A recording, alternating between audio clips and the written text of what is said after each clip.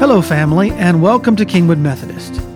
In John 4:23, Jesus states that a time is coming and has now come when the true worshipers will worship the Father in the Spirit and in truth, for they are the kind of worshipers the Father seeks. As we gather at church and open God's Word, we are not just coming together for the sake of gathering, but also to learn the truth of God and how we can grow to love God with our whole heart, mind, soul, and strength. As we continually surrender our lives to the Word of God, by the power of the Holy Spirit, we become the types of worshipers our Heavenly Father seeks.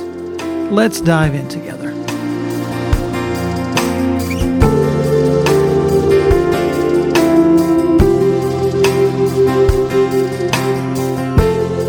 It's the prophet of Micah alone who identifies the birthplace of the Savior as being Bethlehem. Bethlehem looks different this year, for the lights that were normally on Manger Square are not lighted.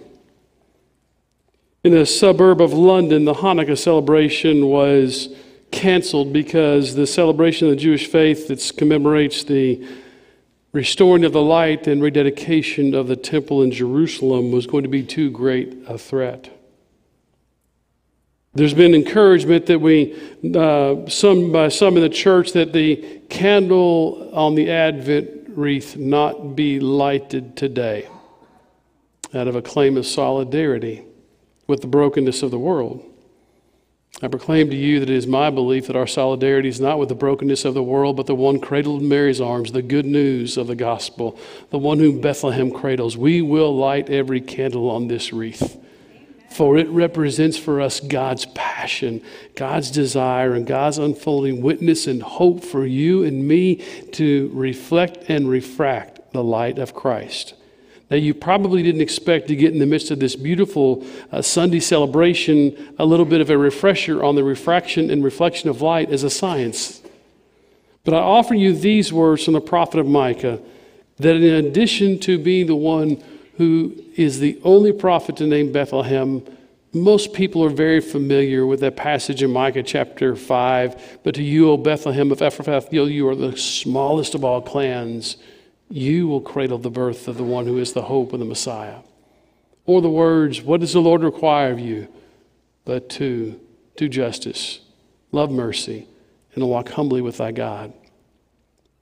Micah speaks a word both of reality to the people who have not followed what God wants, said, here's the consequences of unfaithfulness. And in each of the three groupings of those words are words of hope. And the closing part of chapter 7 in Micah says this in verse 8. Do not gloat over me, my enemy. Though I have fallen, I will rise. Though I sit in darkness, the Lord will be my light. This is the word of God for you and me, the people of God. Thanks be to God. Let's pray together. Oh God, we have heard magnificent music to give language to the faith in these moments together.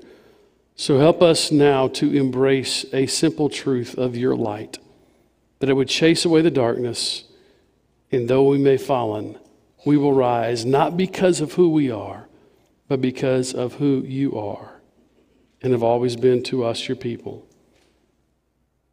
We pray these things in the name of Christ our Lord, the one cradled in Mary's arms. For we gather in his name, and we will go forth in his name. And all of God's people said, amen. Light can be reflected or light can be refracted. Reflection is a simple imagery. When you see the moon at night, it reflects the light of the sun. When you look into the mirror, it reflects an image. When you see a still, glassy watered, still lake in front of a mountain, it reflects the image. It cannot change the image it reflects, unless you're at the circus and stand in front of the skinny mirror, which a lot of time I would do just to see what it would look like. But light is also got an element of refraction. Refraction is the meaning that each material has a unique index of refraction, meaning that the light comes in, it is in some way absorbed, by the material, and then it is refracted. So when you see the rainbow, the symbol of God's hope of restoration, it's a refraction. What's fascinating about this is that there is what's called the index of refraction. And so the higher the index refraction, the slower the light will travel in that medium and be refracted. But the lower the index of reflection, the faster the light travels in that medium and is refracted. I thought of that imagery because I think it's a both and for you and me. There are places in our lives where the light of Jesus Christ should not be refracted in us because we distort it, we manipulate it, and we change it.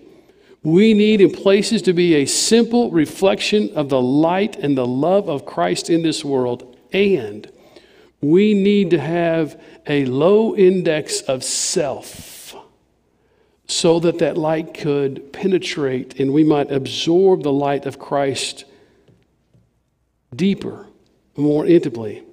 That as it comes into us and we receive it, how it's refracted out into the world transforms our moments of darkness. Did you hear what Micah said? Don't gloat over me, enemy. I may be sitting in dark. I may fallen, but I will rise. I may sit in the darkness, but the Lord will be my light.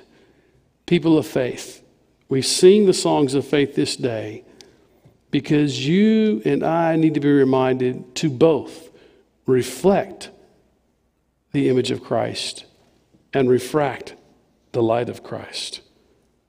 Whereas the one cradled in Mary's arms who grows to say in John chapter 9, I'm the light of the world. Whoever follows me will not walk in darkness, but will have the light of life. If you feel like you've fallen, you will rise.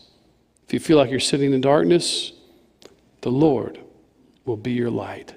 This is the great good news. And we will light the candles. And we will follow God's dream for this world, all to know, in the hope of one cradled in Mary's arms, Emmanuel, God who is with us.